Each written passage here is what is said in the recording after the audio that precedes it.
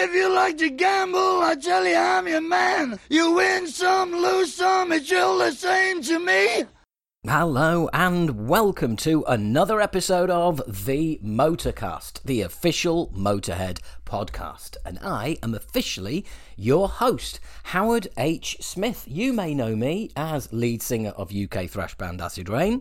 You may also know me by my own personal podcast, Talking Bollocks. Lots of heavy metal interviews there. If you want to go and listen to all of those, just click the link that is my name in the description and that will take you straight there. But here I am your guide through the world of all things Motorhead. And what a world it is. It is still expanding even though the band are no longer with us. It's incredible, it really is. And it's amazing getting your messages on social media and the feedback and everything. People just seem to be really into this and digging it, which is very, very, very cool. Can't thank you enough. So, if you would like to repay us in some small way, all you need to do is just tell other people who don't know about the Motorcast. Tell them about it. Tell them to subscribe. Wherever you're listening on this, whatever device you're listening to, there will be a button somewhere that says subscribe.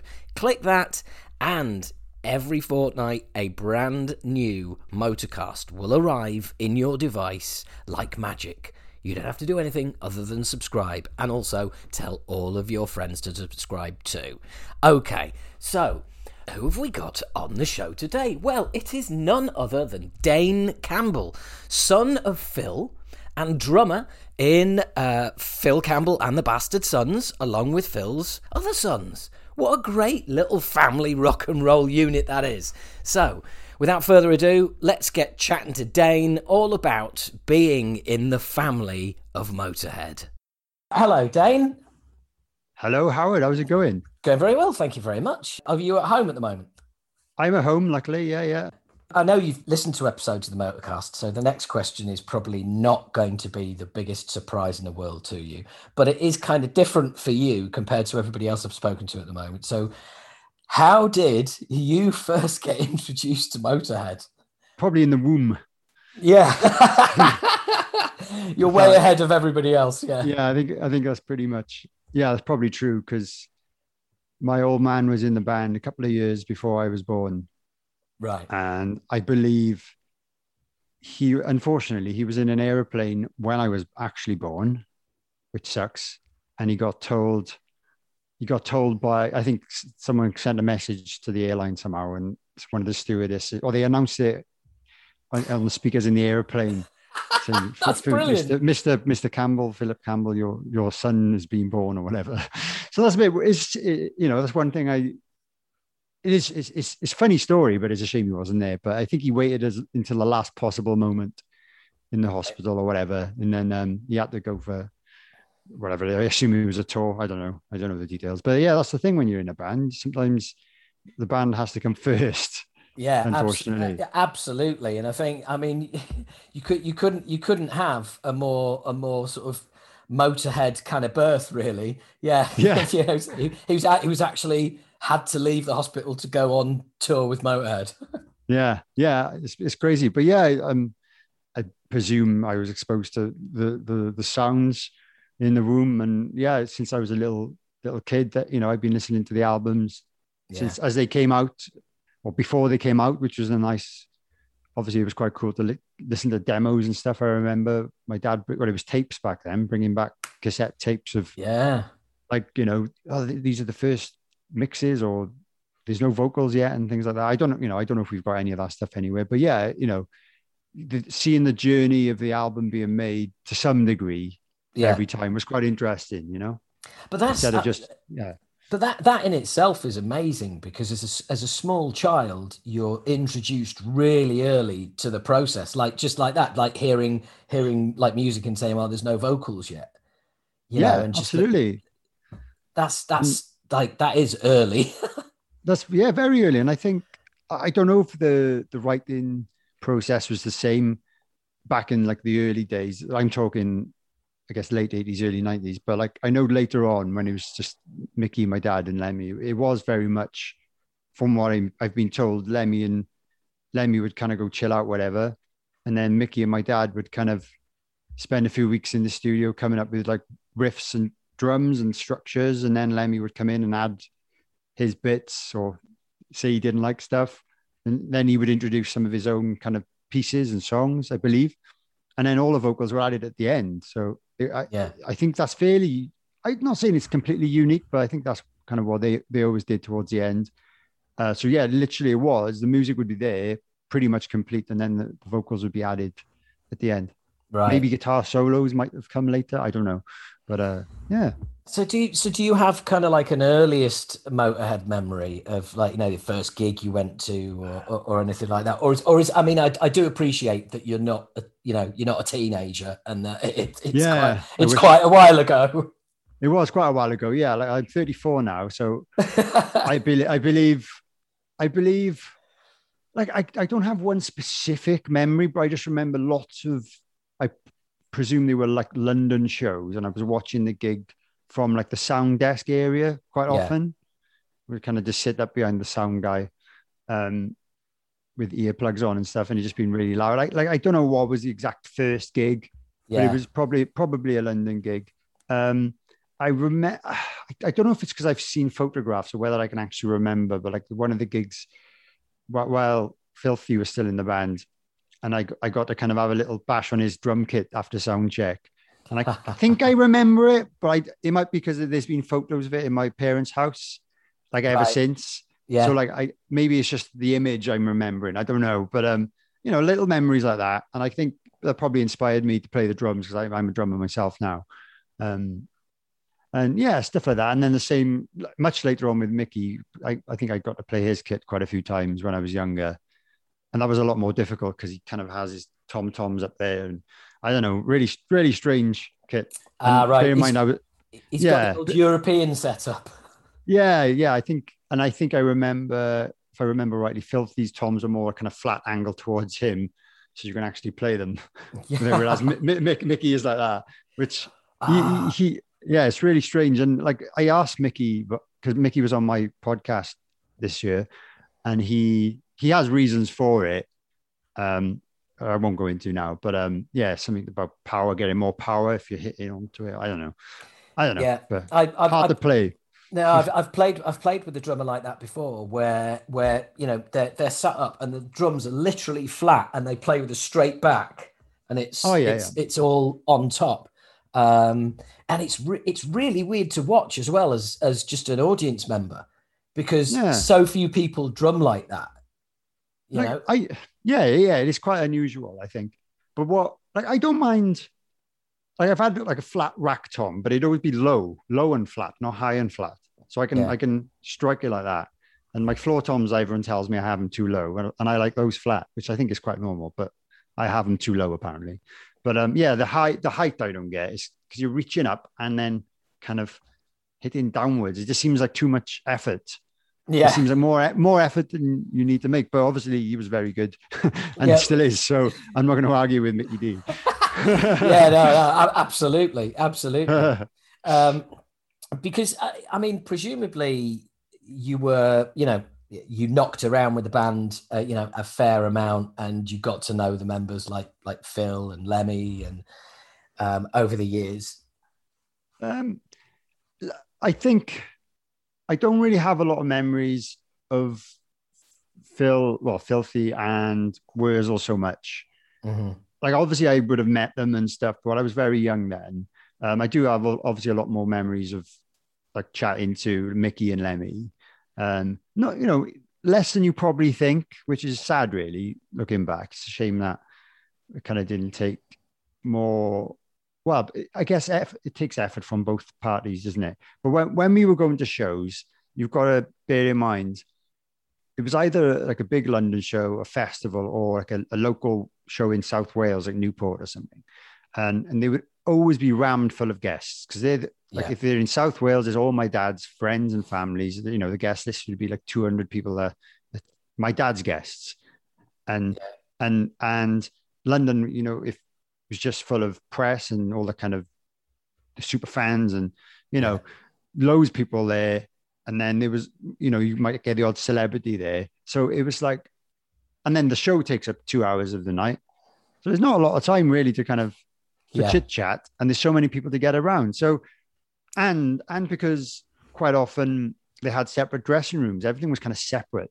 It was like, Mickey would have his guests, Lemmy would have his guests, my dad would have his guests, and it'd all be kind of fairly separated. And you might bump into people in the corridor or whatever. You'd go in and say hi to the guys in the band or vice versa. But, it was always fairly brief, unfortunately, on those big, busy shows. And I always remember when I was a little bit older, I just finished uni. So like maybe I was 21, 22. And I actually went on tour with them for about a week. And I stayed on the bus with my dad, Mickey, and Lem, and whoever the assistant was at the time. Who would that have been? I can't, not Victor, but anyway.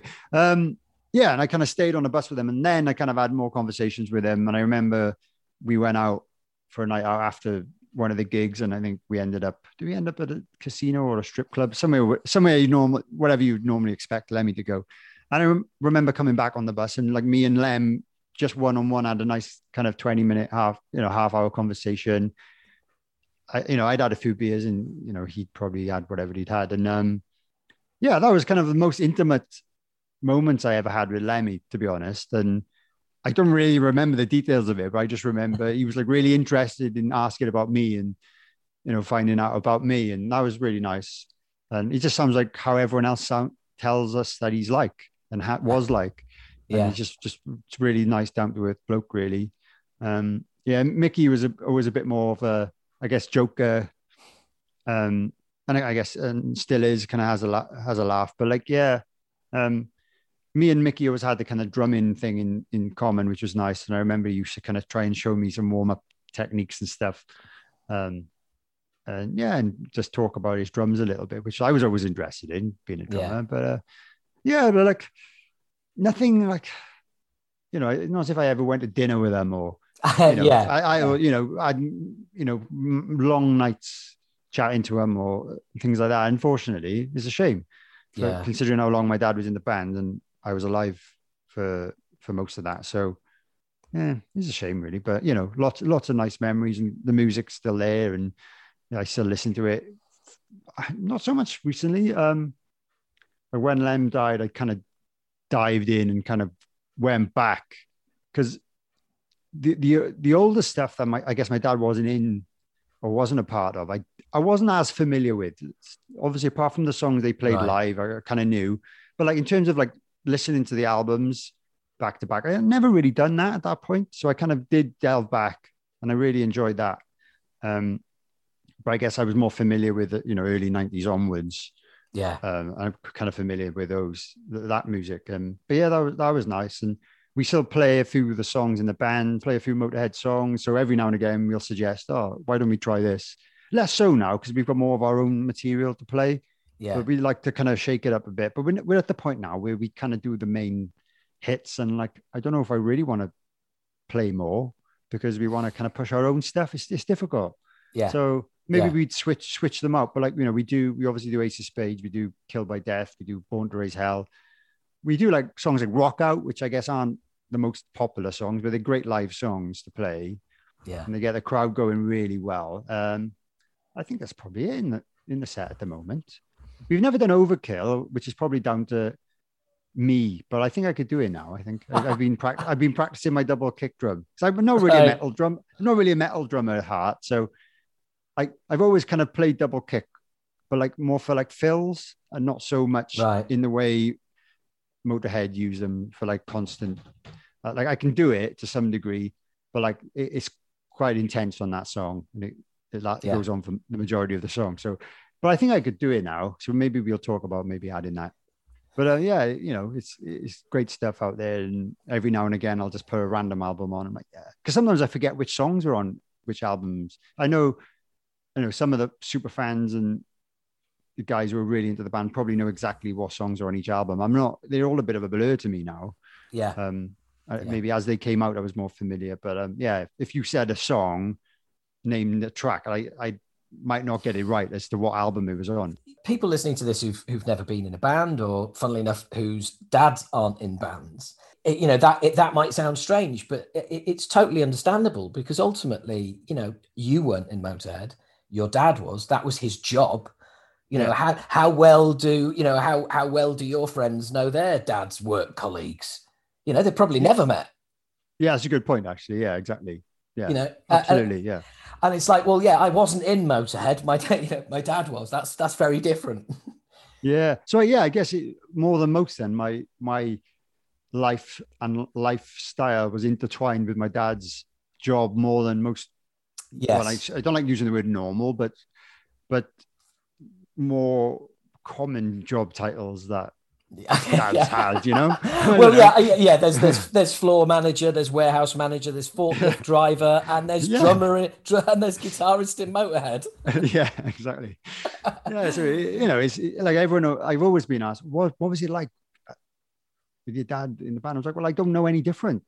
It's more weird now that he's not in the band, because he was in the band through my whole childhood and most of my adult life. So it's weird now that I know he's at home, sitting down watching quiz shows, stroking his dog instead of being on tour.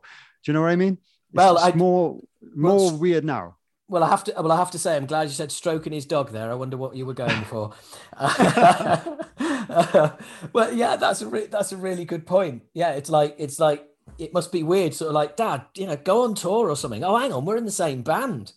Yeah. Oh, yeah. Obviously, that's exactly, and that's great, because that sucks for my mum mainly, because we all bugger off and go on tour and leave her on her own, whereas before we were home when my dad was away and stuff like that. And yeah, so like I do feel sorry for my mum at the moment, but she's obviously really happy that we're playing in a band together.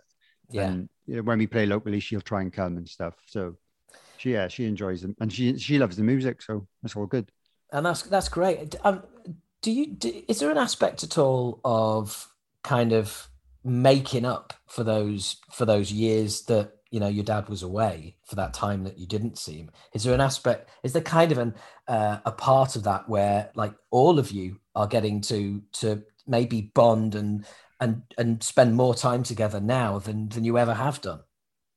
Yeah, I think absolutely. In some ways, obviously the only difference is now we all live separately. We don't all live in the same house. Obviously, we're grown men now. But so aside from that, when we're on tour, yeah, we are spending more time together and kind of doing stuff and hanging out more.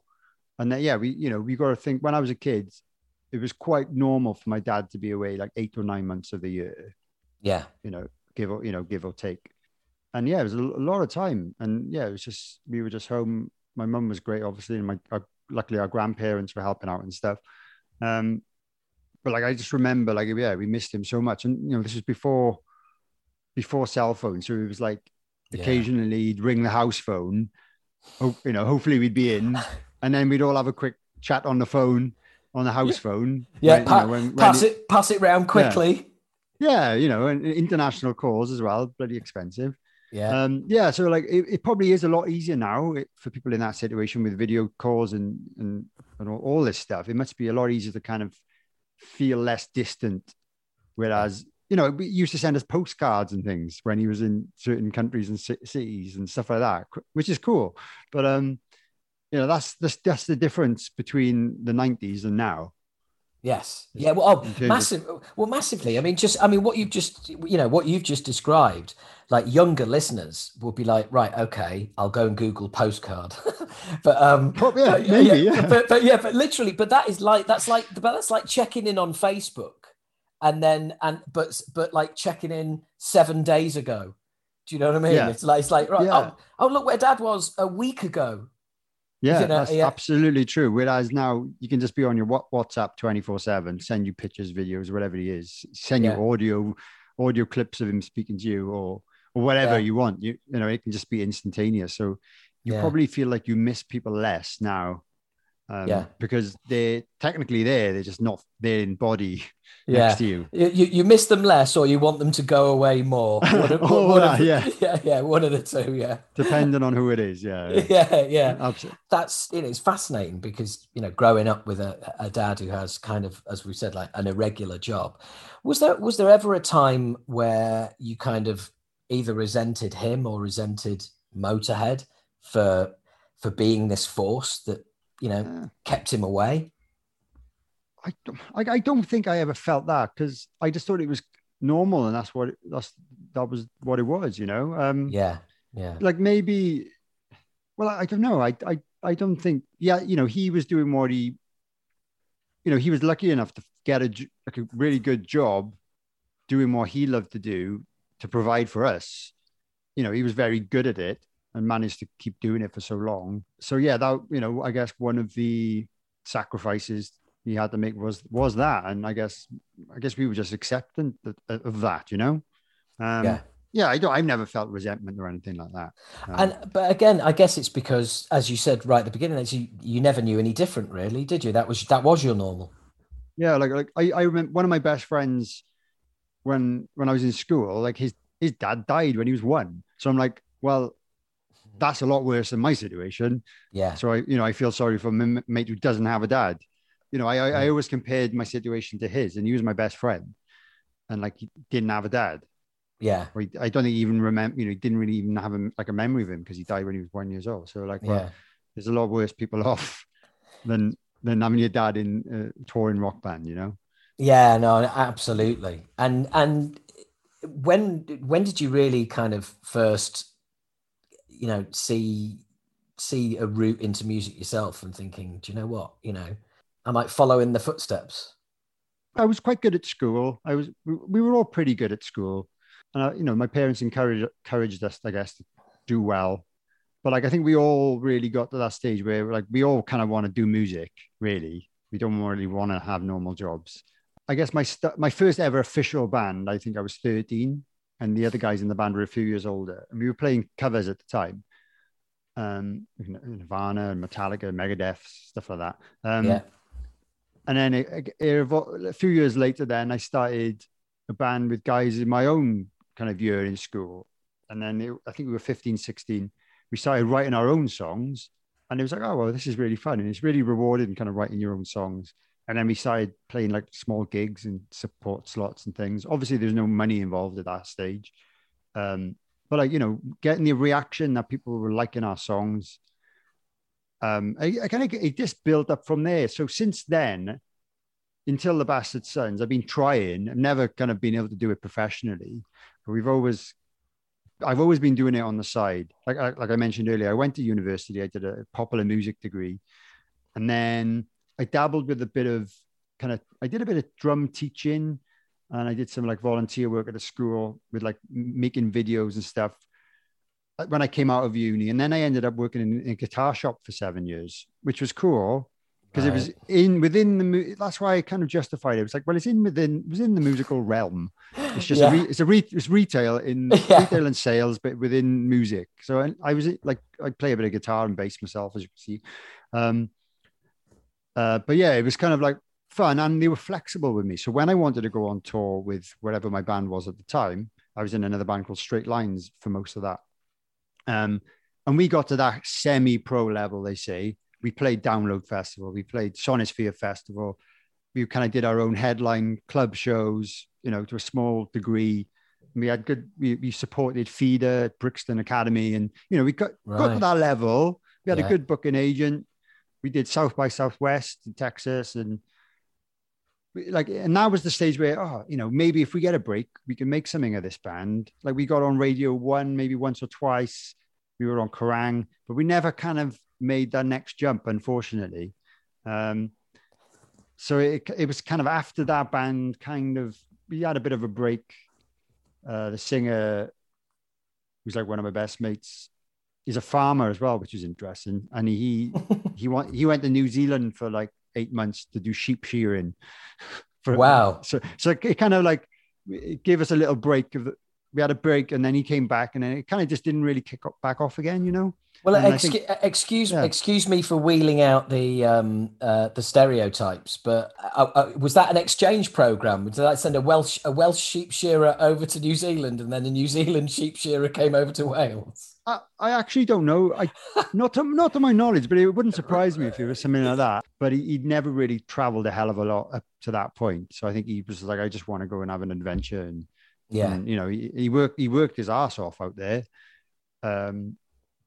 but then he kind of started writing his own music there, and he's kind of done solo stuff since. He's done a solo album and an EP. He's doing another album now, which I'm playing on, which is great. So it's nice to be a part of the music. But yeah, it kind of, I think we hit that stage, and then we realized we lost, like, our agent kind of let us go. We had a manager for a while. He kind of let us go. And then it was like, everything's kind of falling apart, because we did have we had a hard break, and it got so high, and then it kind of like, well, we can't go any further unless people are willing to help us. And we still never officially split up. Like, we still are a band. We just don't really do anything.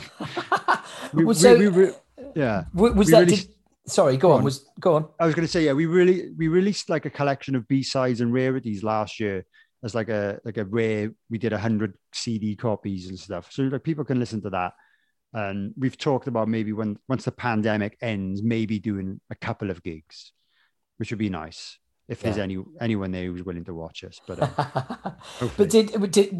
that sounds like it was enough. You've got to enough of a level to go, this is all right. I would really like to do more of this. Well, of course, yeah, and just it doesn't feel like work as you're playing in a band with your mates. And like I love performing. I love just physically playing a drum kit. I really enjoy. It's a really fun thing to do.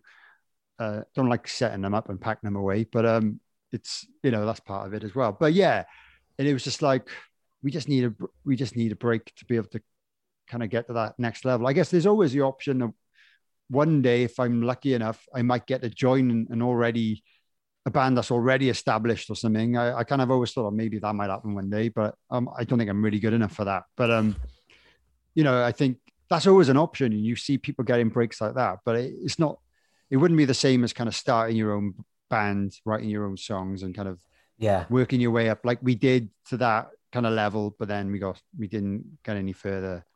But also, by the same token, it's also interesting because, there is certain people who'd be like, oh yeah, look at that. His dad used to be in Motorhead, and he puts a band together, and oh yeah, it's just all, it's all handed to you. It's all just falling in your lap. As you've just said, it doesn't matter who your dad is. You've got to pay your due, those nights and those tours in a van and all the rest of it. And absolutely. It's no different for you either. Yeah. And I think a lot of people did maybe make that assumption that even though we only got so far, I think a lot of people assumed, oh, well, they only got that far because his dad's in Motorhead. That was an actual band where my dad literally had no involvement in any of our kind of, big break. It was a different genre at the end of the day. We were kind of we were like modern rock, it was kind of. Yeah, like any other dad though. Do you know what I mean? Yeah, it's like my dad managed a slaughterhouse. Funnily enough, he didn't get us a record deal either. Yeah, exactly. So it's kind of like not everything that we did with that specific band was very organic. People discovered us. The record label assigned us discovered us because I can't remember what it was, but yeah, our band before that, they released an EP, and then we announced this new band's coming out, and they were like, oh, we're really interested. They released 2 albums. The booking agent, we had a few booking agents, but they all discovered us at gigs, watching us live. Nothing, not like my old man sent people to go and watch us live. Nothing to do with him. No, different company, everything. Like I'll admit, we did do 4 shows supporting Motorhead on tour, but like that was just kind of might as well give it a go. We didn't go down very well, and it's not the right audience. But I don't think that really gained us any fans or anything. And for all the stuff we did do, which did help, like supporting relevant bands, that's the stuff that did help. That had nothing to do with my old man. It was us networking, other bands liking us, other agents, managers liking us, and stuff like that. And I'm sure there was situations where because my dad was very proud of the music that we made, and he did used to like show his friends and show people on tour and stuff. But it wasn't like, this is my son's band, what can you do for them? It was just like, check out my son's band, they're really good. And it was always in a different genre anyway. So there was no one, even if he maybe did show someone that, was working in the industry, it was like, well, they worked in the classic rock, heavy metal industry, which is completely separate to what we were kind of going for, the kind of commercial rock, right? Kind of It's a completely different world. Even though it's similar, it's still guitar music, which is why I like it all. But there's different people who work in that side to what work in that kind of that side. So but yeah, you know, people can think what they want. I thought we were a good band. You know, we had good reviews, you know, like magazines give us good reviews because they thought we were good. Nothing to do with who my old man was. So, but yeah, you know, I'm proud of it all, and you know, it definitely helped, and just the experience of performing live and playing so many of those gigs, big or small. Yeah, you know, we played hundreds of gigs. You know, it helped me as a musician and as a performer, and got me used to the industry. But it makes me appreciate where the Bastard Sons are now more, because I did all that, and I spent years slogging around in a Renault Master old ambulance van that I had 300,000 miles on the clock, and broke down on the M4 motorway most tours, and do you know what I mean? So like I've done all that. So like where we're at now, even though it's nowhere near to where Motorhead were at, it's like this is amazing, you know, in comparison. And yes, we've obviously had a bit of a head start being in the band with my old man. Now this is different, and admittedly, we've had, you know, an advantage over any other new band starting out, obviously, but like, I'm not afraid to admit that. But you know, well, no, firstly, it's inescapable, but also ultimately, it's like, well, you know, your dad's put in what 25, 30 years in Motorhead, maybe 32, I think. There you go. I mean, that counts for quite a lot, doesn't it? Yeah. So like, he deserves to still be able to do it. And I like to think me and my brothers have worked hard kind of in our own other projects up till now. Yeah. Like I just described. So, you know, it's nice to get a bit of a break and earn a few quid from doing it, at least anyway. So Not when at the you, moment, so, obviously. Like the rest of us. So when when you're a kid growing up, when there's, you know, there'd be a new album coming out, or, you know, you've got demos coming in and stuff like that. Was it something that, you know, that your dad would come home and say, right, you know, what do you think to this, or play you it, or were you just naturally interested anyway? I think it was a bit of both, really. I think he probably had to listen to it for, you know, does he want to change this, or for the mix, to give his opinion on the mix and things like that. But obviously he was probably proud of what he'd just been working on for 2 months in the studio in LA or whatever. So he wanted to show it to us. And then, we wanted to hear it, because it was like, oh, the new album, let's check it out.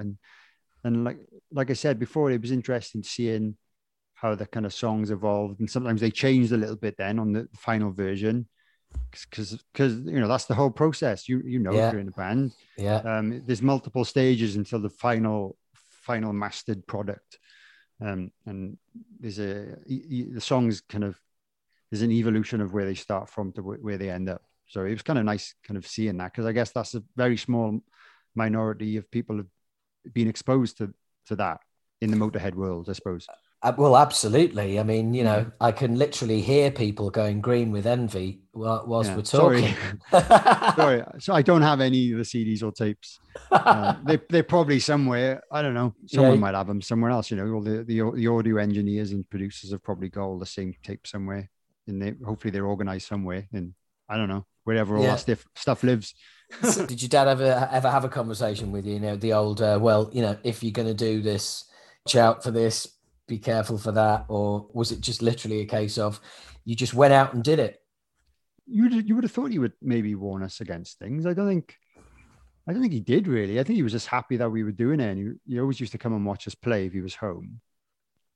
In terms of, the industry side of things, I think we kind of just learned it all ourselves. Don't think he really had a lot to say, but despite, I think they had their issues with like management and stuff in the earlier days, but it wasn't as if he sat me down to kind of explain all these things. And I still think maybe he's not that clued up on that side of it now, perhaps, because so maybe they have to make the odd decision every now and again, but I think he's just kind of gone with the flow for most of it. And there's other people that sort that stuff out for him, and there always has been. Well, that's why you have a manager, isn't it? I mean, ultimately, you know, his job is play guitar, write songs, and that's it. Yeah, exactly, and show up, and that's it. That should be it, really. But I guess like I mentioned, all the other bands I was in, we were all a bit more DIY. We used to like kind of record ourselves. My brother's got a studio and stuff. When we didn't have managers, we were kind of doing all the other stuff ourselves. I'm a bit more clued up on it, and I kind of learned a little bit about it in university, not a lot, but we touched on it in like for music management and stuff. And I read a few books back in the day, which gave me a bit more of a head start on what to expect with regards to, you know, anything royalties, or I learned about all that myself, which is important because some people sign themselves away and they don't know what they're signing themselves for. So I'm a bit more clued up myself, but more from what I've learned on my own accord, really. And I mean, you mentioned earlier about, you know, spending that week on the road with Motorhead. Is that, you know, when you were like, you know, you're on the tour bus and everything, was that something that, you know, that really made a kind of impression on you? You thought, well, this is the life for me, or you know, but well, I think at the time it was just like, oh, it's great. It's great for me to finally be able to do this, because it was always like we always had school or we always had uni, or, you know, it wasn't the issue, the case that we could ever go on tour. We just go to a gig and that's it. So yeah, that was a nice taster. I'm trying to remember if I'd ever been on if I'd ever slept on a tour bus before then, because some of the bands I was in earlier, we did like really shitty tour buses with like a lot low budget compared to what Motorhead had. But maybe it was a similar time. I don't know. But yeah, that was definitely like a taster to what the whole routine was for the day as well. Yes. In terms of like the road crew, which being in a band, you don't really see all that. So it was cool. Kind of people were probably up before me setting up the staging and all that. You know, I just rocked. I wasn't really doing anything. I was helping out the assistant a little bit, doing the odd things, but I was there if anyone needed my help, you know. Yes. Otherwise, I was just drinking Strongbow or whatever, and eating the rider. But yeah, it was nice to have that taster, and it was only short, and it was in the UK, so it was like it was comfortable, and there was people I knew at the gigs. It would have been maybe a different story if I had to go out for 3 months or something. Maybe it would have been like, this is hard, you know, this is tiring now. I want to go home. Yeah. Maybe I don't know. It's different if you're in the band, but you know, when you're just kind of watching, it's very repetitive as well. But yeah, that little week was a nice little taster, and fond memories of it. And it's a shame I didn't really do it again. Well, really? Well, you know, potentially, I'm sure. Yeah. It could have made it happen if they wanted to, or if I wanted to, could have happened. And I mean, look, I've got to ask, because ultimately, you know, the band came to a halt, and you know, and Lem passed, and just before him, Phil as well. You know, was there a kind of last time you saw the band? You know? Yeah. And unfortunately, it was Glastonbury, which I don't know if you were at. No, I wasn't. But it was an amazing day, because like my family came, my girlfriend at the time, my wife came, and like I'd never been to Glastonbury before. It was the main stage, the Pyramid stage, and it, like, as an event, it was an amazing day. But obviously the show didn't go brilliantly for anyone who did watch that. And it was kind of a mixture of emotions when I was kind of watching kind of how bad it had got. Well, you know, it was, I think this was before anyone really knew Lemmy was properly ill. No one really knew, including himself. But it was clear that, you know, his ability to perform to what people were used to wasn't quite there. And so it was that sad moment, really, when we were like, what's going on? And it was a bit strange. So it put a bit of a downer on the day. Yeah. But you've got to think at the situation, how the age is and how long you've been doing it. And I'm glad they got to do Glastonbury, but I hope people who have if their only experience of seeing Motorhead was that show, I hope they go back and check out some other performances, because it obviously wasn't their best. And unfortunately, a lot of the people who were maybe watching that on TV are probably the demographic that are not into kind of metal bands and stuff. So maybe they just think, oh, that's Motorhead, they were rubbish or whatever. But like, it wasn't that they were rubbish, but it's the tempos were a bit over the place. And there was an issue with him singing. I can't remember which way around it was. I think he was singing Ace of Spades lyrics over Overkill or something like that. It was something dodgy going on. Right. For people who were there will know. And it was just broadcast on TV, unfortunately, which is not ideal. Good in some way, good exposure for the band, but not the best performance in terms of that. But that was the last time I saw them play. Absolutely, definitely, yeah. And presumably, having seen the performance, that you must have had some questions for your dad after that. Well, it's just awkward, really, because yeah, I can imagine. It's a bit awkward, really. How do you bring it up? I think they were aware that they were aware that something had gone wrong, but like you don't really know, and it's like, how do you? Like, obviously, I didn't personally speak to Lemmy after that or anything. I don't know how he felt or anything, or how aware he was of the situation. But obviously, people knew about it. And I remember there was a lot of the crew or the tour manager and stuff were trying to get a message for it not to be broadcasted or something like that, or to cut the end off or something, because it was obviously a big deal.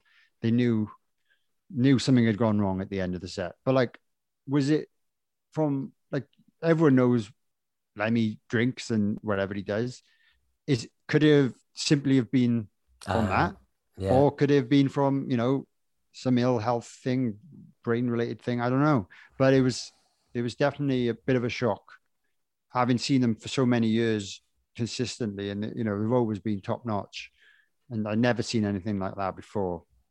It was a bittersweet moment, because the day I remember was amazing, and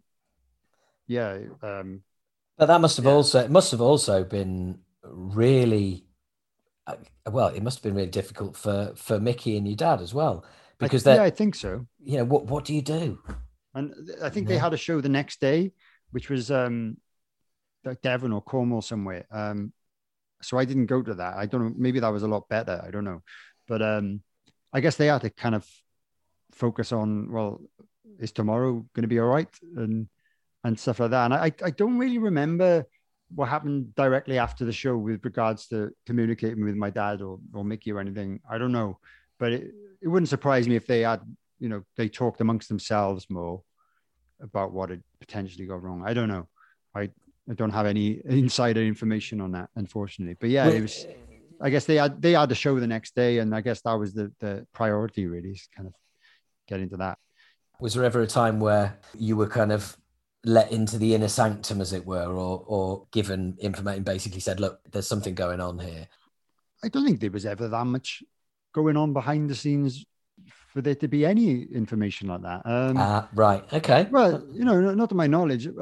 Lemmy was diagnosed. All happened in a short space of time. Yeah. And then next thing we know, he's gone. Yeah. And there was no long-term knowledge of anything like that. No one knew any of that. It was literally whatever the news said was accurate, I believe. Right. And it all happened really quickly. But yeah, prior to that, I can't really think of anything. Yeah. There was the little squabbles here and there. Like I was, more to do with the songwriting and set lists. Nothing important. Yes. Yeah. That's always the way, isn't it? Yeah. Just like, you want to do this song, I don't want to do it, or vice versa. And, just stupid things like that. And I mention it again. I'm a bit of a cheeky plug, but the podcast I did with Mickey D, he kind of reveals a few funny stories about, if anyone's interested in kind of the band squabbling. The episode I did with Mickey D, he kind of talks about a few instances. One was when they were recording Overnight Sensation, and apparently he left the band because Lemmy wanted went too soft to the music. He wanted the music to be too soft and wanted acoustic guitars on it. And I don't know, but yeah, go and listen to that. It's funny. It's obviously anyone listening to this is a Motorhead fan. They're going to like that interview anyway. And but it must have really hit your dad hard though when it did happen, because it's losing, your career disappears overnight, but also these immensely close bonds are broken as well. Yeah, and like I said, because it happened so fast. There was no time to prepare for it. I can't remember the time scale. It was a week or something. It was something ridiculously short like that. His main active career over. Obviously, he's revitalized it to some degree. Obviously, not to anywhere near the same level, but and more to do with his best mate. That's the hardest thing, and he's kind of. I guess he probably considered him like his brother in some way. I think that it's quite normal to say that, isn't it? Yeah, definitely. And I don't know. Like obviously, I can't speak for my dad, but I know he struggled for months and months and months after it, and it took a long time for him to even feel relatively normal and accepting of the situation. And he spoke about that in interviews. I think back when it happened. So. Yeah, it definitely wasn't easy. Even I like struggled. I remember, even though I never really knew Lemmy personally, like to say he's my mate Lemmy or Uncle Lemmy. Like we were never that close or anything. Uncle Lemmy, yeah. Yeah, that's what like a lot of people say. Is he like your Uncle Lemmy? Like we never really got that close for it to be like that. Unfortunately, maybe if he lived in the UK, there would have been a few more kind of hanging out sessions and stuff. Yeah. You only came to our house once when the tour bus pulled up in the street at the end or start of the tour. I can't remember. And like everyone in the street was like, "What's going on?" And, I can imagine. I think he came in for a fag and a drink or whatever for an hour. And like I wasn't part of that. It was just like, "You must be Lem, come and see the house or whatever." Because I guess it didn't really happen much because it was always you're on the road, you're going to airports. And obviously he lived in LA, so for him to come to South Wales was very rare. So yeah, I don't know. And it depends on the routing of the tour then, whether it's even possible. But I remember this is when I was listening to all the back catalogue a lot, which I'm sure lots of other people were as well at the time. And I remember just like I was running a lot of the time. I think I was still going to the gym, and I just remember getting really sad. I was in the middle of running, music coming on. It was just making me really sad and crying a little bit, which I don't mind saying, because it just makes you think of the whole picture, and now it's not there anymore. It took a long time to kind of accept that it's over, really. I'm sure it's just the same or worse for like the big fans out there. And obviously who knew the band and stuff like that. Well, yeah, I mean, it's a big thing, especially if a band has been there since your youth, and then you lose them. There's so much at work there because it reminds you of your own mortality. How much time have I got left? And also there is something about people in rock bands, despite the fact that, a lot die young and all the rest of it, but there is something about people in rock bands that is slightly immortal. Yeah, I think it is. And Lemmy was probably the biggest example of what people were looking at when they thought of an immortal rock star. Until the very end, he always seemed really strong. Whether it was verbally or physically or just the presence of him. And I can't really think of anyone else that kind of had that equal level that Lemmy had. There's obviously more famous people, but in terms of like the presence that he had and kind of the respect, I don't know anyone really. Can you think of anyone? I don't know. No. Not at all. Not at all. More, and then anyone I can think of it was more divisive, whereas everyone respected Lem. Yes, I mean that's something that's come out through doing these podcasts, and everybody respected Lem, but also the band and their musical legacy. what Motorhead are one of those few bands that a bit like, for some reason, like a couple of bands that I've interviewed, like New Model Army and Therapy. Oh yeah. Do you know what, as and Motorhead, it's like you take those three bands and they could do a tour together. They could play metal festivals. They can play alternative festivals.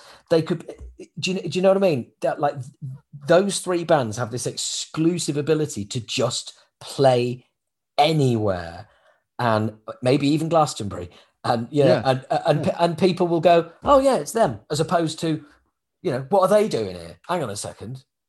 Yeah, that's a good point, actually. Yeah, absolutely. And they were definitely one of those bands that, could play on any lineup, as long as there was guitars involved to some degree. You can get away with it. And I think that was what helped them. Obviously, we know they were never the biggest. They never really sold a hell of a lot of music, but they gained a good. Well, I hate using the word cult, but it is a bit of a cult following in terms of their fan base was so dedicated to them, but plus fans of other bands who may, Motorhead maybe not their favorite band, maybe they're a Metallica fan, but they're always like, obviously respect Motorhead so much and understand how influential they would have been back in the day. Because I can't think of any interview that because I watch a lot of interviews and listen to a lot of interviews as well. Any band that came from this, like the 80s onwards, will normally say they were influenced by Motorhead to some degree. Any kind of rock or metal band, no matter what they like, they might not sound anything like them, but at least one member of the band will probably state that they've been influenced heavily by Motorhead.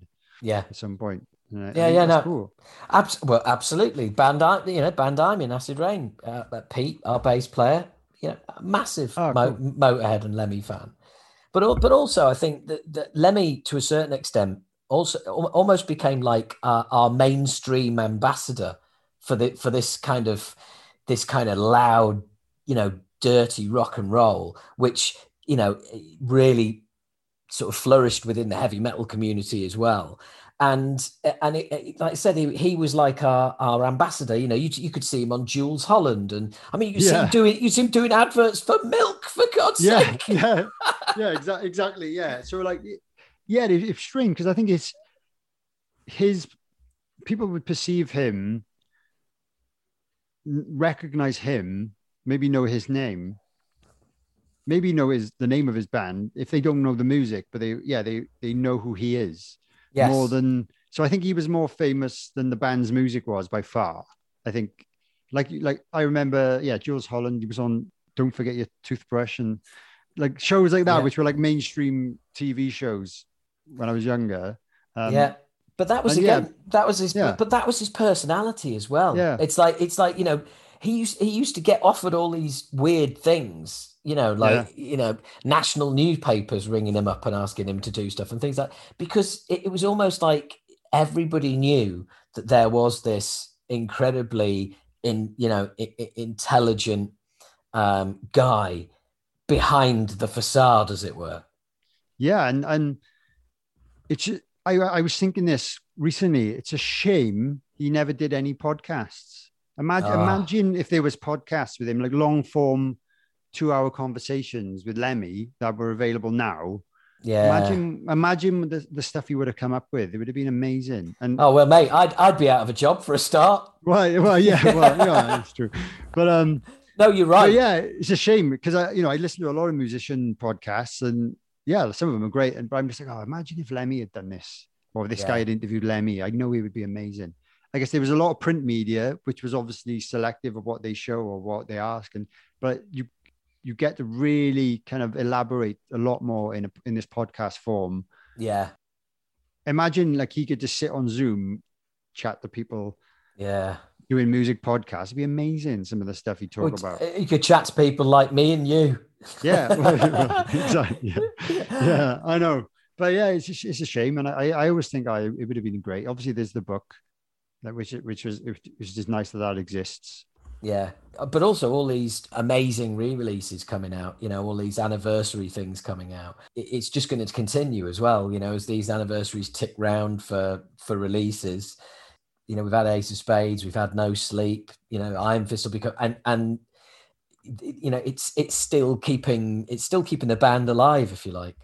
Yeah, hopefully. I'm not that familiar with what these releases are including and stuff. I know they're doing kind of fancy packages and bundles and things. I don't know. So what extra are they including then? That maybe hadn't been seen before. Quite a lot, is it? Yeah. I mean, like for instance, No Sleep Till Hammersmith. You've got the whole gigs of the gigs that made up No Sleep. Oh, right. Okay. So, oh, wow. But you've got each individual gig. That's pretty damn cool. Yeah. Yeah. Really cool. Really cool. And I mean, the Ace of Spades box set's amazing. I'd show you it, but it'd probably break both my arms getting it down. Okay. I mean, it's incredible. It's incredible. Yeah. It's got a bullet belt round it. Oh, that's pretty cool. But it's a little cardboard bullet belt, but it's so cool. And you slip that off, you take the box out. If you turn the box upside down, you can play blackjack in the box. It's done out. Yeah, that's so cool. Oh, the whole thing is, it really is amazing. It really that's good then, because I do like I'm in a lot of the kind of Motorhead Facebook fan groups and stuff. I do see a lot of people kind of moaning about all these re-releases, but like that to me sounds like a great package, and no one's forcing you to buy it if you want to buy it. It seems to be something. You can research what it comes with or what it looks like before you make the decision. No one's forcing you to buy it. So absolutely. You can moan about re-releases all you want. It doesn't mean the original release suddenly disappears. Yeah, that's true. Yeah, you've still got it. Yeah, exactly. It's like, why are they doing this? And it's like, you've got your No Sleep Till Hammersmith in your record collection. What's the beef? Yeah, it's just an optional thing. Yeah, no one's going to come round in the middle of the night and exchange it for the remastered version while you're asleep. Yeah, that's very good point. And yeah, it's a weird thing. And at the end of the day, that's giving like the band and the brand of Motorhead, because it is a brand now technically. Yeah. I don't really understand the business side of it. I don't know, but it's that's getting featured then in all the magazines or on podcasts and wherever these new forms of media are, and it's getting new people into the band that weren't before. Yeah. So like, why is that a bad thing? And absolutely. There's going to be, there's going to be that Motorhead fan out there who hasn't played much around the house, but it's been years, but sees that like No Sleep or Ace of Spades is being re-released and goes, do you know what? I've got to get that. And they stick that on in their house, and their kid who's 15 and never heard their dad play this before goes, wow, this is amazing. Who's this? Yeah, exactly. And that's why you get, it's amazing now at the age we're at, like even at our shows, sometimes we get like 3 or 4 generations of like normally males, which is a shame, but you'd have like the granddad, you'd have the kind of 50-year-old man, and then you'd have the 20-year-old kind of son, and then sometimes there's another one as well, a little one, depending on, and it's amazing, and they're all into the same thing. And I think that's what's amazing about music, and especially that era of music that you never grow out of it. Like all my favorite bands are bands I like when I was a kid. Yeah. And they probably always will be. And I'm always going to be so fond of their music and the music that I was listening to when I was a kid and teenager and stuff. So, and I imagine I'm going to be an 80-year-old man, hopefully, if I last that long. And I'm still going to be listening to Blink 182 and, stuff like that. Do you know what I mean? Absolutely. I don't see why not? Why not? I'm still listening to them now every now and again. So, well, I mean, here's something. Here's a phrase you never hear. I used to be into Motorhead. Yeah, it doesn't happen. No, exactly. Once you're in, you're in. Yeah, exactly. Well, you don't grow out of it. It's weird. Yeah. Absolutely. Well, look, Dane, that's a great place to leave it. Once you're in, you're in. That's really cool. Yeah. That's really cool. Well, look, thank you very much. I've left it to the end because whilst we were talking, I realised we've met. Have we? I thought you do look familiar, but I can't think where. You see, I could sit here now and say, right, you've got 5 guesses, but I don't think you'd ever guess. We've done a gig together, mate. Have we? We've had dressing rooms next to each other in Leicester in Leicester de Montfort Hall. Oh yeah. Uprising. It might have been. I think that's probably 2017, maybe. Yeah, I'm trying to think which one that was. I'm trying to pick. I remember the outside of it. Yeah. I'm trying to remember what it looked like inside. Big old stage, really high. Big old sort of like... yeah. So which band were you in? Well, I'm Acid Rain, and we were Acid Rain, right? But we were headlining in, like, you guys were playing the main stage, and it was going main stage, second stage, main stage, second stage. You headlined the main stage, and we headlined the second stage. I think was that when we went on after Hell? Yes, Hell. Yes, it was. And they were so good. I was like, oh my god! And it was during our early days. Like we hadn't really done a lot at that point, so it was kind of like, oh my god, this band is so good. And they had all the stage show and all that. And it was like, how the hell are we going to follow this? Literally, it was okay. How the hell are we going to follow Hell? Yeah, literally. It wasn't the easiest gig, I must say. I felt the same though, because Hell finished on the main stage, and then everybody rushed into the place where we were playing, and all we could hear was everybody talking about how great Hell were. Oh, right, great. Yeah, exactly. So it's not ideal. No, well, they were good.